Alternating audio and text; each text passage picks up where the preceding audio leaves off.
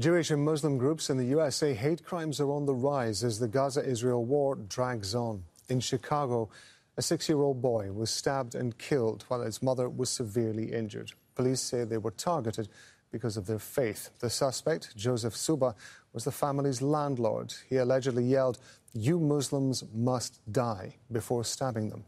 He's since been charged with hate crimes. Palestinian-American Wadia Al-Fayoum had just turned 6 years old. His mother is in a critical condition.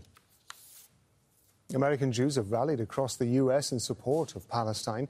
Organisers of the If Not Now movement plan to protest outside the White House on Monday. They're demanding that US President Joe Biden uses his leverage to implement a ceasefire and every possible tool to, quote, force Israel to halt its genocide of Palestinians in Gaza. The movement was founded in 2014 to protest US defense aid to Israel. Well, for more on this, let's bring in Mariah Kaplan, who's the managing director of If Not Now movement. She's joining us from New York. Thank you very much indeed for being with us. First of all, let me just ask you, what is the motivation behind your organization? And the motivation behind our organization, as you said, we were founded in 2014 in a moment that had, distressingly similar, similarities to this moment. And what we were seeing then, and a lot of what we're seeing now, is the relentless beating the drums of war, saying that, Israel has a right to defend itself and nothing else, and that being used to murder thousands of Palestinians. And we felt it was really important that there was a Jewish voice saying, not in our name. We don't believe that this kind of aggression makes Jews safer. It doesn't make Israelis safer.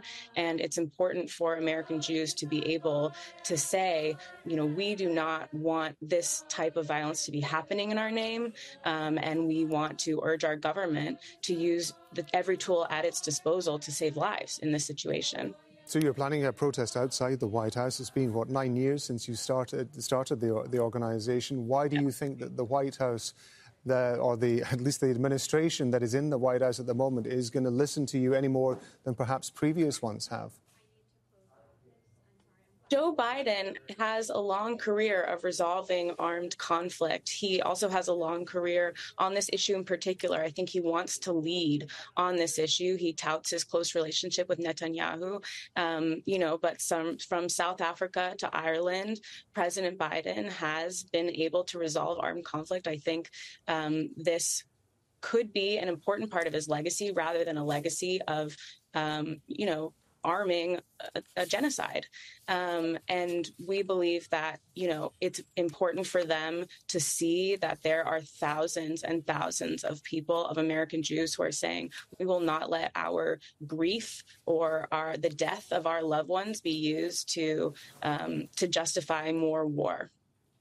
Just before we talk to you, you may have heard that we were doing a story about a 6-year-old boy in Chicago who's been stabbed and his mother has been badly injured within what is being described as a hate crime. How concerned are you about the rise or a rise in hate crime between Jews and Muslims, between possible attacks on synagogues, possible attacks on mosques in the United States as a result of this? As I think we're seeing, as these extremist positions are echoed, obviously it leads to more violence. It doesn't lead to less violence. It's obviously incredibly dangerous, for Palestinian Americans. I think it's dangerous for American Jews and for Israelis. I think the only way to end this is to implement a ceasefire, get a just solution, a lasting peace to this conflict, not more cycles of war.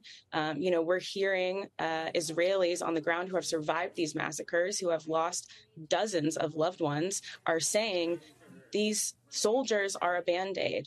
Military campaigns are a Band-Aid. This is just more of the same. This isn't going to bring safety for anyone. And what we need is for our government to use its leverage, not to send weapons to the Israeli government, which has openly voiced its genocidal intentions, but to really bring an end to this. That is the only thing that is going to make all of us more safe. We cannot bomb our way to a lasting peace. As I mentioned before, you were formed in 2014, and in that time, have you seen any change in the level of interest, the level of engagement, if you like, by people who were wanting to join organizations like yours? I mean, what we're seeing in this moment is an outpouring of energy and support, and people looking for some place to direct their energy, unlike what we've ever seen, even in 2014. I think there are a lot of people who are looking for guidance in this moment, who are looking for somewhere that they can grieve for both Israelis and Palestinians. And I think, hopefully our leaders will listen to us and see that energy and see that shift. Obviously, in recent years, there's been growing acceptance of the term apartheid, of understanding the systemic roots of the issue. I think that is a good thing. We can't find a solution if we don't get the problem. I think there's more awareness coming around that. And I think in this moment in particular is an opportunity to really harness the energy of people who are saying we do not want more violence to be happening in our name. We do not want more violence to be happening with our tax dollars. We do not believe that this is the role that we should be playing, that our community should be endorsing, that our leaders should be pushing for, and that, again, we just need our government to act to save lives right now, because they can. If they choose to, they can save lives. Thank you very much indeed for being with us on Al Jazeera, Mariah Kaplan. We appreciate it. Thank you. Thank you for having me.